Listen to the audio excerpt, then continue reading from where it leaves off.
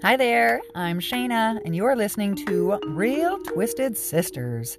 If you are not a regular listener, please be aware that we cover twisted and oftentimes very disturbing true crime cases. Be advised, these episodes may be triggering to some.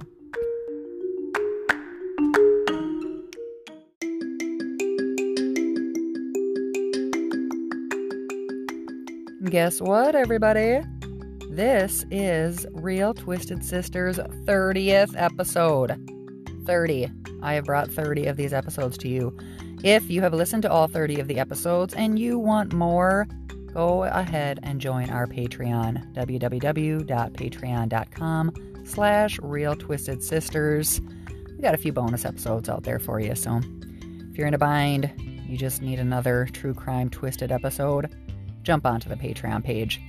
Also, I would like to ask all of you to please go ahead and give us a review. I believe that is one of the best ways for us to get out there in the world, for people to be able to find us easily when they search for a certain topic or a certain podcast. I know not every platform offers you the ability to rate and review us, but if you could just take the time to get on whatever platform you need to, I believe Amazon Music is one that will allow you to jump on there, review us. If you give us a 5-star review, send me a little screenshot of it. Email it to me, send it through Instagram, DMs, however you want to get it to me. Send me that review, and I'm going to go ahead and give you a shout out on here for giving us that wonderful review. I ask you to send it to me because it's hard for me to see sometimes. I was really happy when I got, I believe it was on Amazon Music, and I saw some reviews on there, and I was like, oh, that is awesome. I love it, but I didn't know they were there. I never got notified. Of course, I don't just jump on every platform every day and see what's new on there. Maybe I should do that, but anyways, if you do review us, send me a little screenshot of that. Review 5 stars, whatever you say. It could be just, hey, love the podcast. Hey, love your true crime episodes. Whatever. It could just be, hi, how are you? I don't care what the comment is, but send me a screenshot. We'll get you a shout out. All right, well, let's get started on this Real Twisted Sisters 30th episode.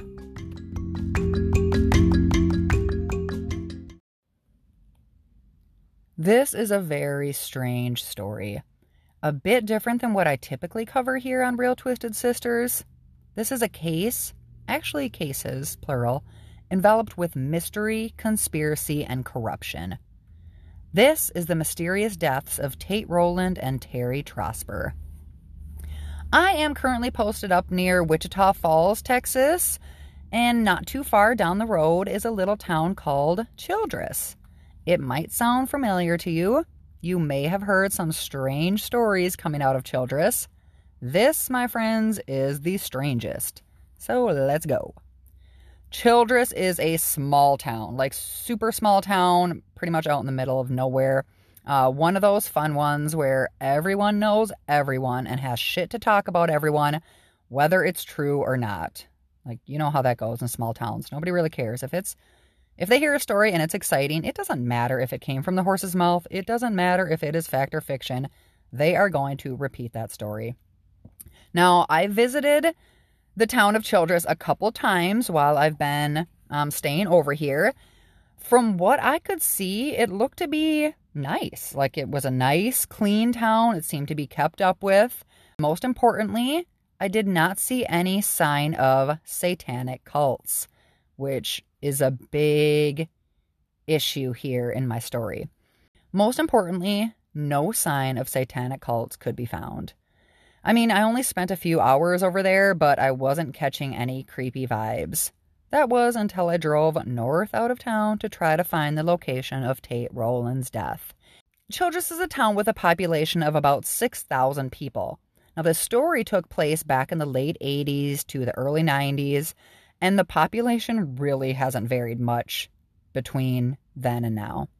The town was founded in 1887 and became known for its cotton fields and gins. It was also given the nickname Gateway to the Panhandle, which I'm not sure is supposed to be a good thing. I don't know. I'm not a huge fan of the Panhandle, but to each their own. Maybe people are like, yes, It's the Panhandle. Like, we're going through the gateway to the Panhandle. I don't know. Whatever. Childress is in a remote region of northern Texas and is surrounded by cotton fields, like I said, and several dirt roads weaving through cow pastures. Childress is rated to have some of the most affordable housing in Texas, and, key point here, a crime rate lower than 73% of all other cities and towns in Texas. Seems like a pretty safe place to live. Modest housing, nice clean town, whatever. Seems to be pretty legit to me if you like living in the remote northern part of Texas. Now, if Childress sounds familiar to you, Childress, Texas, and you're not from the area, you may be into the movie The Texas Chainsaw Massacre just as much as I am. Although some people are under the false impression that the Texas Chainsaw Massacre movie was based off of a murder in Childress, Texas, that is not true. Childress does come up in the movie. Now we're talking about the original here, the old school gangsta original Texas Chainsaw Massacre. Texas Chainsaw Massacre was actually loosely based off of the serial killer Ed Gein and sort of mashed up with some other stories of murders and serial killers. So it's really not based off of one person. So get that out of your head right now. That's not right. Now, in the original Texas Chainsaw Massacre with Gunnar Hansen, you'll hear Childress being brought up in the beginning of the movie. One of the characters, Sally, asks to use a phone, and the old man, the creepy old man, says that they don't have a phone and they'll need to go to Childress for one. I just said that the town Childress wasn't really creepy until I started driving out of town and just knowing what happened outside of town, gave me the creeps a little bit, but it is so remote, you guys. Like, I'm from a small town in Minnesota, but there's towns nearby mine. I was right off of Interstate 35. There was not a large town, but a medium-sized town about 10 minutes away from me, another medium-sized town 10 minutes away from me, a large city about 60 miles away from me. Well, when I say remote Texas, so once you get outside of town, you better have a full tank of gas. You better be prepared to be away from any type of civilized anything when you're up in these areas. Northern Texas, I would say, for instance, where I'm staying right now, it is a very, very small town. It does have gas stations, little restaurants, fast food, whatever, so it's livable. But when you start going out of town, you can get into places that, you are an hour or 2 hours away from the nearest gas station, away from any type of civilization. It is just fields and roads. So, when I say remote, I mean remote. It's not an hour drive to a big city. It's like a 3-hour drive to a big city. So anyways, just giving you an idea of, it's like tumbleweeds blowing across the road. So just envision that outside of Childress. So let's start from the beginning. As I said, I thought Childress was a nice small town back in the 1980s and early 90s. During the Satanic Panic era, Childress was hit hard with strange occurrences leading to conspiracies and overall hysteria. Back in 1988, a 17-year-old kid named Jansen Tate Rowland, who went by Tate, was a well-known teenager in Childress. He was popular, he was outgoing, boisterous, but somewhat of a troublemaker. Tate had a blue Ford short bed pickup truck with a real fancy stereo system that he was super proud of. He would often show off as he drove up and down the mile-long stretch of U.S. Highway 287, which was referred to as the drag. I think every small town had a drag. So in 1988, Tate was dating a cute, petite little blonde girl named Karen Hackler, who also lived there in Childress.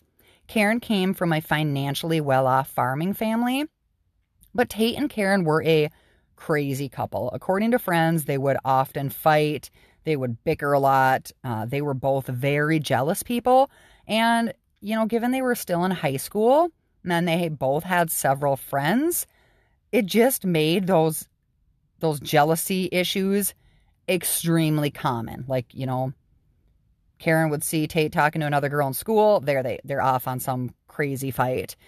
Well, most weekends, Tate would be chasing Karen down the drag or vice versa due to these jealousy issues. Tate would see Karen in somebody else's car and he would get livid. And, just what teenagers do most of the time. It's drama. They would often break up and then get right back together. High school relationships can often be very difficult. It's the stress of it all. It got to a really bad point where Tate became aggressive with Karen. Actually, one night while she was working at a little convenience store there that was located right on the drag, Tate was jealous. He was angry for whatever reason and actually went into this convenience store and jumped up onto the counter in there and started yelling and screaming at Karen. I think he was throwing things and shit. He was just being a dramatic teenager. But Karen actually ended up pressing charges against Tate at that point. This all took place in January of 88.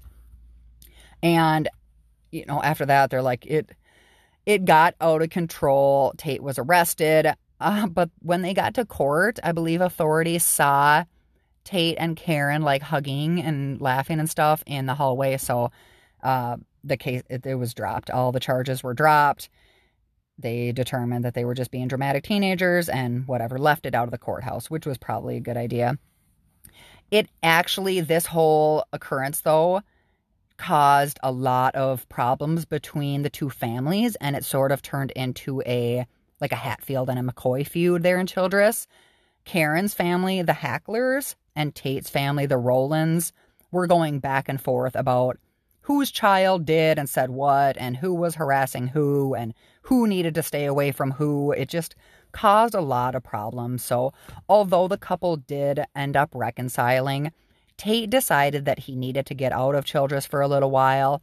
So he actually went to Louisiana to stay with some family members. Well, in the spring of 1988, Tate made his way back to Childress. He just wasn't the type to let a lost love keep him down. One friend noted that Tate would only really get down and upset and talk about Karen after he'd had a few drinks. And we all know how that goes. I always have a little pity party for myself when I drink. So we're all back in Childress at this point. Karen has married a young man from the town, and Tate has moved on with his life, presumably. He's still partying with friends and having a good time as a single young man.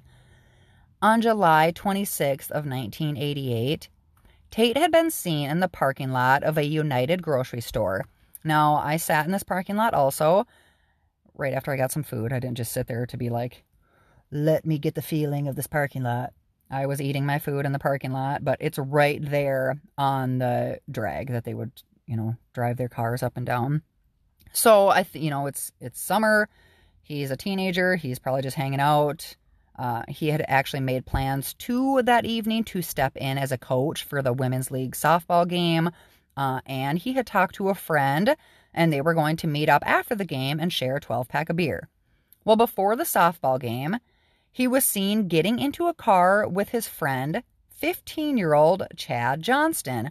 The two of them then drove away. As far as everyone who knew Tate was concerned, he was doing well. Nothing out of the ordinary. He was the same old drinking some beer sometimes, cruising the strip sometimes. Nothing out of the ordinary was done or said by Tate that day until 6 o'clock that evening. It was at that time that Tate's friend Chad walked into the home of Tate's dad and stepmom, Jimmy and Brenda, and made a horrifying announcement.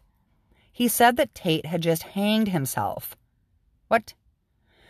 According to Jimmy and Brenda, Chad showed no emotion. He was calm. He was not crying or frantic. It was almost like he was just relaying facts to the Rowlands. Jimmy, Brenda, and Chad rushed out to where Chad stated Tate had hung himself. They drove a couple miles north of town to a gravel road dividing two cotton fields. There, on the side of the road, hanging from the largest branch on a horse apple tree, was Tate. Jimmy had to cut his own son down from the tree limb. Tate was gone. So right away, something just seemed off. Trust me, I understand that everyone handles trauma differently, everyone grieves differently, but Chad What is going on, my guy? Chad was a couple of years younger than Tate and was known to be the, in quotes, unpopular kid. He was actually new to the area at that time and liked hanging out with Tate because Tate added excitement to Chad's normally very dull life. So I guess if he didn't know Tate that well, it wouldn't be like he's completely devastated and bawling because he lost his best friend. But, dude, you just watch someone hang themselves and you just leave the scene, drive to the Rowland's house, and just calmly explain that Tate is hanging from a tree out there. Let's go out and check it out. Just seems strange to me. I would think like just seeing a dead body would make you a little bit more worked up, but whatever. I can't blame a guy for not getting overly excited, I guess, about a dead body. I don't know. Of course, police are called to the scene and they want to talk to Chad right away about what happened. Well, Chad tells them that him and Tate had driven out to a small grove of trees that they like to hang out at. They like to listen to music out there and drink some beer. They had a few beers, and then Tate grabbed a rope, threw it over the horseapple tree limb, and told Chad he was going to hang himself. Chad said he thought he was just joking. Like, Tate was a jokester. Tate went on to tell Chad where he wanted his funeral held, and Chad just, he knew at that point, like, why are you telling me this? You're not going to do anything. Chad then claimed he walked around the car to throw a beer can into the bushes and to make sure no other cars were coming down the road. And when he came back, a mere 3 minutes later, he said that Tate was dead. Tate was already hanging from the tree. Chad's story just didn't seem to jive. It just didn't. It was just a strange story. So according to police records, there were 2 rope burns visible on Tate's neck. One rope burn was above the Adam's apple and one was below. Now, it doesn't take a rocket scientist to figure out where a rope mark would be on one's neck after they hang themselves. It will be above the Adam's apple. Police are initially concerned with this finding and wonder if Tate was possibly killed before he was hung from the tree. Possibly someone staging a suicide. Well, 2 days later, on July 28th, Chad is requested back at the sheriff's station for another interview. Of course, they're like, this kid's story is sounding funky. Let's get him back in here. Authorities are 100% sure that his first story is not what actually took place. Well, so Chad gets back into the sheriff's station and is asked again what happened on the 26th. This time, he has a different story for investigators. Chad is now saying that Tate actually tried to hang himself twice, but the first time, the rope broke. Chad says after the rope broke, him and Tate both went back to Tate's house, which was about a 5-minute drive, to get more rope. Then back at the tree, Tate stood on the hood of the vehicle, tied one end of the rope around his neck and one end around the tree limb, and stepped off the hood. Again, Chad, what the fuck? What is wrong with you? Chad went on to explain that he didn't tell his version of the true story at first because he didn't want to get in trouble for not stopping Tate. Chad also explained how often Tate would talk about suicide and how upset and depressed he was over losing Karen. Weird, though, that Chad is the only one to make those remarks about Tate. All other family and friends said that Tate was bouncing back just fine. Now, again, I understand that Tate may be hiding those emotions. He may be hiding those feelings. Maybe he was extremely upset about what happened with Karen. Maybe he didn't feel like his life was going in the right direction and he took his own life. I just feel like that's probably not what happened here and something is going on with Chad. Well, without any real evidence of foul play and having the statement from Chad that Tate took his own life, Tate's death was quickly ruled a suicide.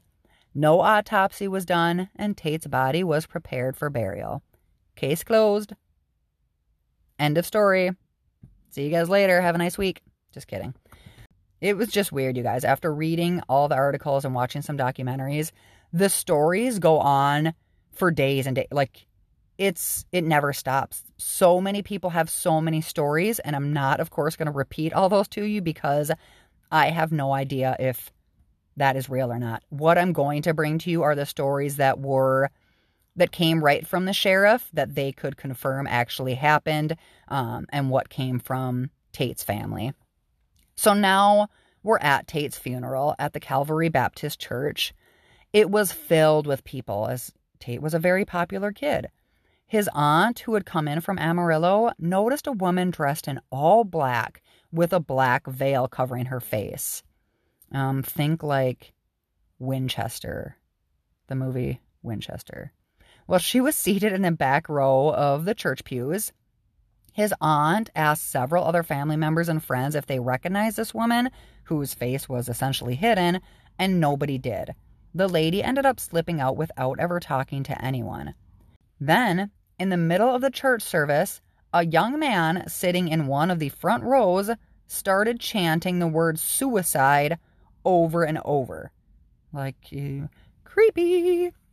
Now, take from that what you will. It was reported by several people that this took place, but, it could be explained away. It's strange that an unknown woman is making such a dramatic entrance at a teenage boy's funeral, but who knows? It could be someone who knew him briefly that just decided to go all out with a funeral garb. But later on, it came out that this mysterious woman was a friend of Brenda's, Tate's stepmother. I guess she didn't really realize that people were concerned with this woman, and she made it known that this was a friend of hers. So, mystery solved there. Well, the boy repeating the word suicide, I'm not 100% sure what's going on with him, but I mean, he could have just had some type of a disorder. I'm not 100% sure. Just a strange occurrence that we're looking into. Well, a few days after the funeral, a tip came in from a high school student about something strange that was found near the location of Tate's hanging. About a quarter mile from that horse apple tree, a cow skull was found lodged in a very small tree, and beneath the tree were logs surrounding a pile of rocks. It was weird, and it was ominous, and police actually determined that it was an altar of some type. Now, another strange occurrence happened a few nights after the funeral. A Childress police officer working the night shift drove by the Childress cemetery, where Tate was buried, and saw a dark figure standing by Tate's grave.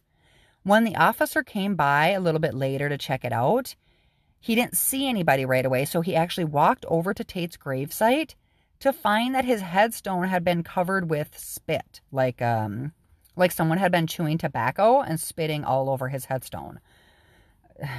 Sad and disrespectful. I don't know if it had anything to do with anything else, but it's sad and disrespectful. Some other claims were made stating that a teacher's dog was stolen and, in quotes, sacrificed, and that a burning cross had been seen above Tate's grave.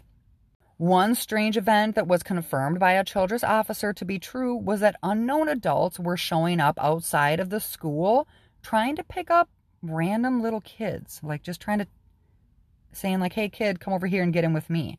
Thankfully, I don't think anything major happened. I don't think any kids were actually kidnapped, and no arrests were ever made in those attempted kidnapping cases, but it caused the panic in Childress to grow immensely because of just these strange stories that were coming out. Everybody seemed to have a story about what they now believed was a satanic cult terrorizing Childress. Weird shit is now going down in Childress, or people are just spreading crazy tales to add a bit of excitement to the normally uneventful small town. Remember, this is the late 80s. Satanic panic was a very real thing and was now being felt in Childress. So people were just grabbing that and running with it. Yep, it's got to be a satanic cult. It was probably little things like you drive down the road, you see a dead animal on the side of the street, and you're like, yep, that satanic cult probably killed that animal, sacrificed to the devil. Personally, I think the whole satanic panic era and everything that was connected to it is a bunch of BS. Most times, people were using that satanic cult as an excuse to cover up what really happened, or to some, they would use it to justify what had been done or what they did. A lot of murderers would use that to help their case. They'd be like, well, it was the devil. The devil told me to. So that's where this all came about. It was like a snowball effect. One small story led to a larger story and a larger story until all deaths in Childress were blamed on these satanic cult members. Now, I hate to be so blunt. Maybe it might even sound harsh, but ignorant people were making claims that certain people had to be in a satanic cult. They just had to be. When they heard them listening to heavy metal music or seeing them don all black clothes, they just had to be in a satanic cult. It was really sad. So the stories going through Childress were completely insane, whether they were true or not. When all of the students went back to school that following fall, all they were talking about was how Tate was part of a cult and was murdered by other cult members for, get this, not bringing them a blonde-haired, blue-eyed child to be sacrificed.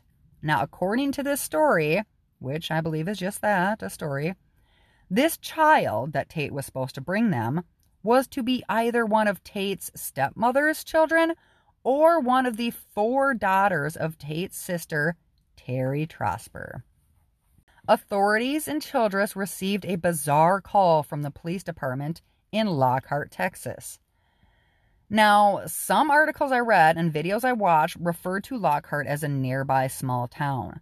Lockhart is not near Childress at all. You're looking at a map. Childress is way up north, near the Panhandle, near the Oklahoma border. Lockhart is down south, like directly east almost of Austin. It's actually probably about a 6-hour drive to get from Childress to Lockhart. Apparently, a girl from Childress was staying in Lockhart and was talking to a Lockhart resident. She told this resident that she had a dream about a boy being hanged by a satanic cult. She said she dreamed that this cult met at an abandoned house with a red porch light in Kirkland, Texas. So now, Kirkland is very close to Childress. It's like east, maybe 8 miles east down the highway. She went on to say that her parents were involved with that cult and that they had used a car to run down a boy a few years earlier. Now, this was supposedly a sacrifice. This boy was a sacrifice for this cult. Now, that's a lot of information taken from a dream. It sounds a little far-fetched to me, but police actually looked into all this. They went over to Kirkland, and guess what they found? A house with a red porch light. They also dug up information regarding a 15-year-old boy who was killed in a hit-and-run accident, but nobody was ever charged in that accident. What's even stranger is that the house with the red porch light burned down shortly after authorities discovered it. Is it a coincidence? I don't know. Do I believe that there is a cult there? No. Strange things continued to occur, or people turned ordinary occurrences into something strange to talk about, so they could point the finger at the satanic cult members who were apparently taking over their town. I feel bad. I feel bad for anybody who listened to heavy metal music or dressed differently. Even, like people were saying, if they found out that you owned a Ouija board, you were involved in the satanic cult. Right around Halloween, a confession was made to police. A man named Ray Wilkes claimed that he was a member of a satanic cult that had been at the tree the night Tate died. Ray, he was a good guy. Ray was a 15-year-old boy at the time and had been arrested for stealing a car, driving drunk, and running the car into a utility pole. So, he's a super good kid, you know. That's just the shit that happens in small towns when you got nothing better to do. 15 years old, you get yourself drunk and steal a car and run into a utility pole. No, just kidding. Don't do that, people. After he sobered up, he recanted his story, of course, saying that he was never at the tree that day and that he was so drunk when police picked him up, he doesn't even remember confessing to anything. So they're like, all right, nothing there. Of course, even though he retracted his confession, people around town couldn't help but wonder about the Wilkes family. Some even quickly pointed fingers because the Wilkes had been notorious troublemakers. You know, they drank, they partied. Some people, including courthouse employees and authorities, believe they saw the words, in quotes, "the devil's den," "the devil's bin," or "I love the devil," painted on the outside of the Wilkes home. It wasn't clear what it said because it had been painted over but could still be seen faintly. Well, Frank Wilkes, Ray's dad, said that it's none of the above. It has nothing to do with the devil. He said that one day his dumb son decided he was going to paint "I love Letty" in big letters on the side of their house to show affection towards a girl he liked. When Frank got home that day, he saw it, got pissed off, of course, and made Ray paint over it. It had nothing to do with the devil. But nobody minded what the truth was and continued to refer to Frank Wilkes' home as the Devil's House. Turns out, though, Ray had a solid alibi for the night of Tate's death. So, I don't think they did look into a little bit after he gave that drunken confession. When he recanted, they were like, yeah, he probably didn't have anything to do with it, because they found out that he was held in a juvenile detention center. So there it was. Ray was saved by Juvie Hall. Although people were being blamed left and right for being cult members in Childress, nobody's name was slandered more than poor Karen, Nate's former girlfriend. People believe that Karen had lured Tate into the cult. Like, she was already a member of the cult and was like, "Tate, come join this family of Satan worshippers." I mean, she did have witchcraft stuff in her home and a Ouija board, so she was probably a satanic cult member. I was probably a satanic cult member too when I was 15. Just kidding, I was not, but I did have a Ouija board. There was absolutely no evidence of any kind linking Karen to Tate's death. Nothing. Years were going by and full-blown hysteria encapsulated almost every resident in Childress, and it only got worse. Unfortunately, on May 30th of 1991, Tate's older sister, Terrie Trosper, was found deceased. Guess where her body was found? None other than the Devil House, Frank Wilkes' home there in Childress, Texas. I am going to stop this episode here. We are going to break this up into 2 parts. Next week, we are going to get started on what happened with Terrie and what this all leads the authorities in Childress to do. It gets very interesting. So stick around for part 2 next week, folks. If you like this story and you have a case or a story you would like me to cover, go ahead and send an email to realtwistedsisters@gmail.com. You can also follow us on Instagram at real.twisted.sisters. By the way, I've got some pretty cool pictures I'm going to be posting on there about this episode. And again, if you would like to become a member, you can join us at www.patreon.com/realtwistedsisters. We'll see you next week for the final part in the mysterious deaths of Tate Rowland and Terrie Trosper. Bye.